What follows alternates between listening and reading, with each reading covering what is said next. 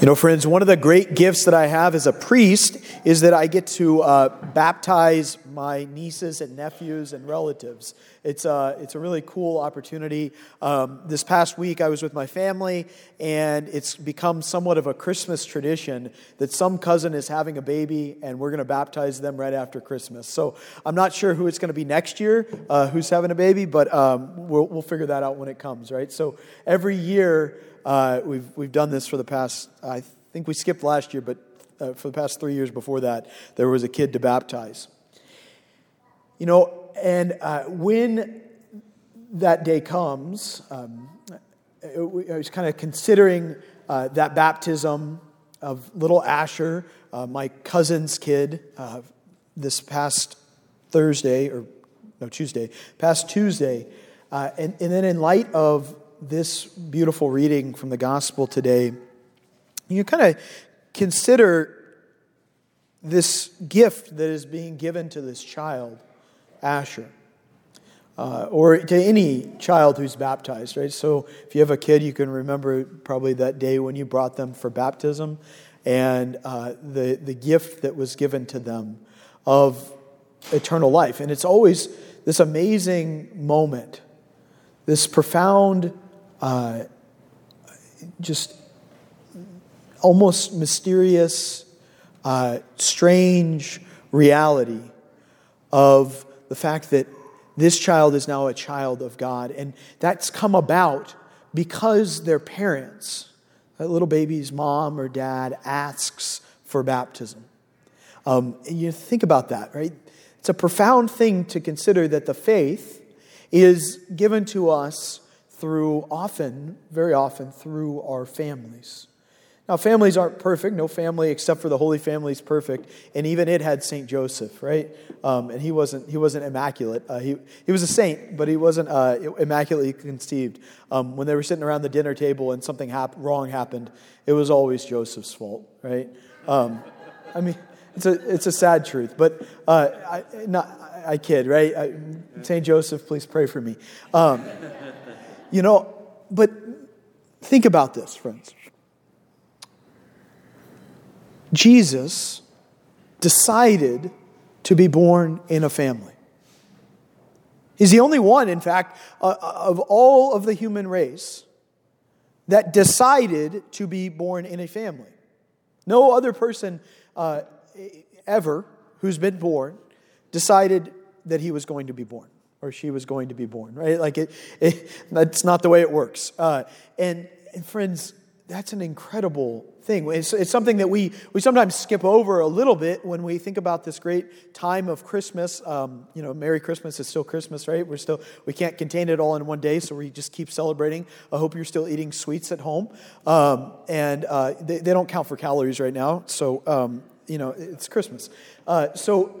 But the reality is, Jesus decided to be born in a family with a mom, with a foster father, with a husband and a wife. And through that family, redemption begins. Now, Jesus' decision to come not as a conquering king, fully grown and independent means something for us. He's assumed family life to himself. There's a church father, well, many of the church fathers actually kind of say something like this, but one of them says, whatever is not assumed is not redeemed. The corollary of that is whatever is assumed in Christ Jesus is redeemed. Redemption starts in a family. Now, why is this so fitting? Well, because if you look at Genesis, how did God create the human race?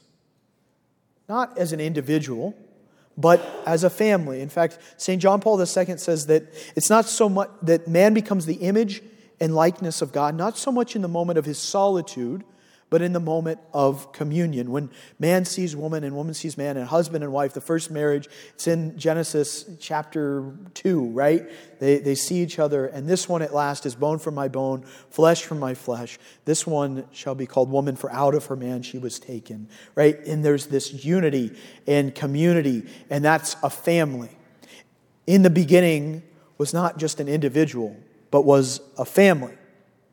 And so we know the story, though, right? Adam and Eve were meant to pass down the life of grace which they had received freely from God to their children. They were to beget biological children by cooperating with God, and then to also pass down this life of grace, this inheritance of grace. But we know the sad story. Adam and Eve chose selfishly to turn away from their dependence upon God and to depend upon themselves, and thus they letting trust die in their Creator, they became estranged from Him. Sin entered the world, and with sin, what do we see? But a breaking up in a certain sense of the family, right? Like you look at the story of Cain and Abel, and there's this brokenness there, even between Adam and Eve themselves. It's said before the fall, they were naked without shame. What does that mean? It means that they stood in each other's presence, and there was no fear of being used. There was no fear of the other person taking, but only a recognition that the other person would love. Only a recognition that this person is a person not to be used, but rather to be loved. Now, friends, throughout salvation history, we see how God desires to bring us back to that and actually raise us even higher by incorporating us into the very life of the Trinity. Sort of the family life of heaven is the life of the Trinity. You look at the covenant He makes with Abraham. It's not merely with an individual, but rather the individual stands for this entire people, his entire family. He makes a covenant. God makes a covenant with a family.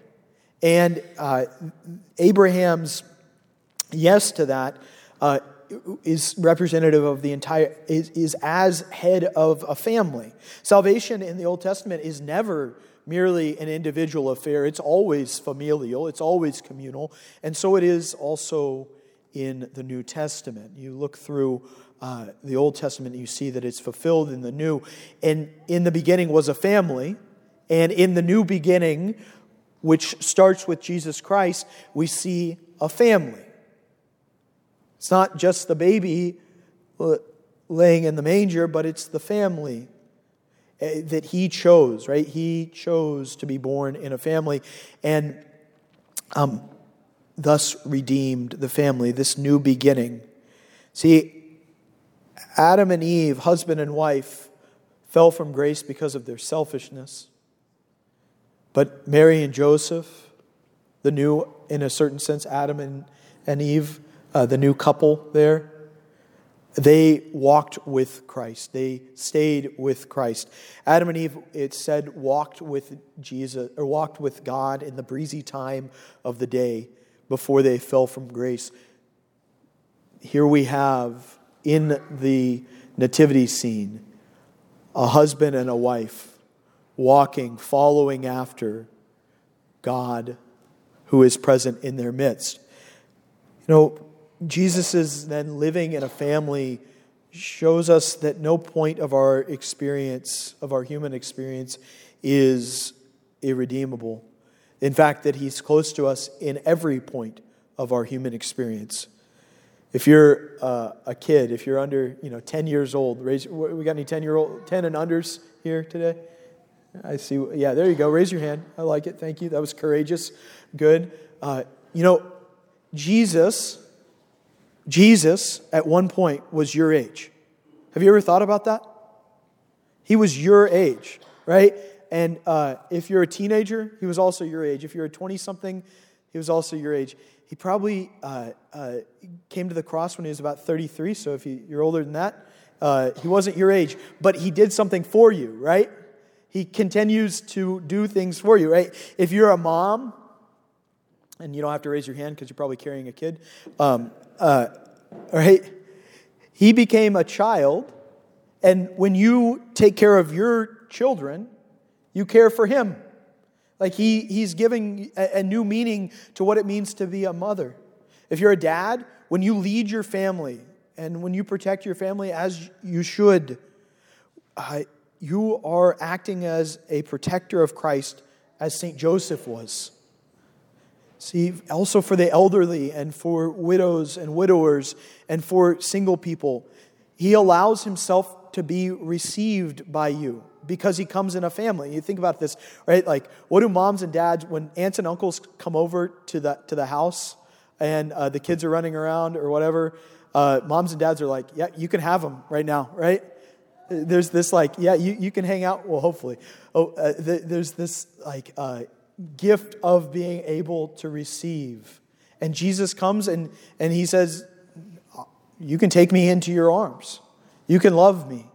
And by loving me, you can come to know God, my Father, and receive salvation. There's no part of our human experience, no circumstance in which you find yourself, brother or sister, which is not redeemed by Christ Jesus, in which Jesus is at every moment, He is teaching you how to love Him, and He is teaching you how to live. Redemption, salvation is a communal affair. It's a familial affair. We all must learn about Jesus from someone. And this is perhaps the most important thing that Christ's coming in a family teaches us. That the family is the primordial place for evangelization. It is the privileged place where we come to know the good news. You know, I think of, now sometimes we recognizing, sometimes we start to think, well, my family's not perfect. My family's not ideal. You know, there's problems in my family.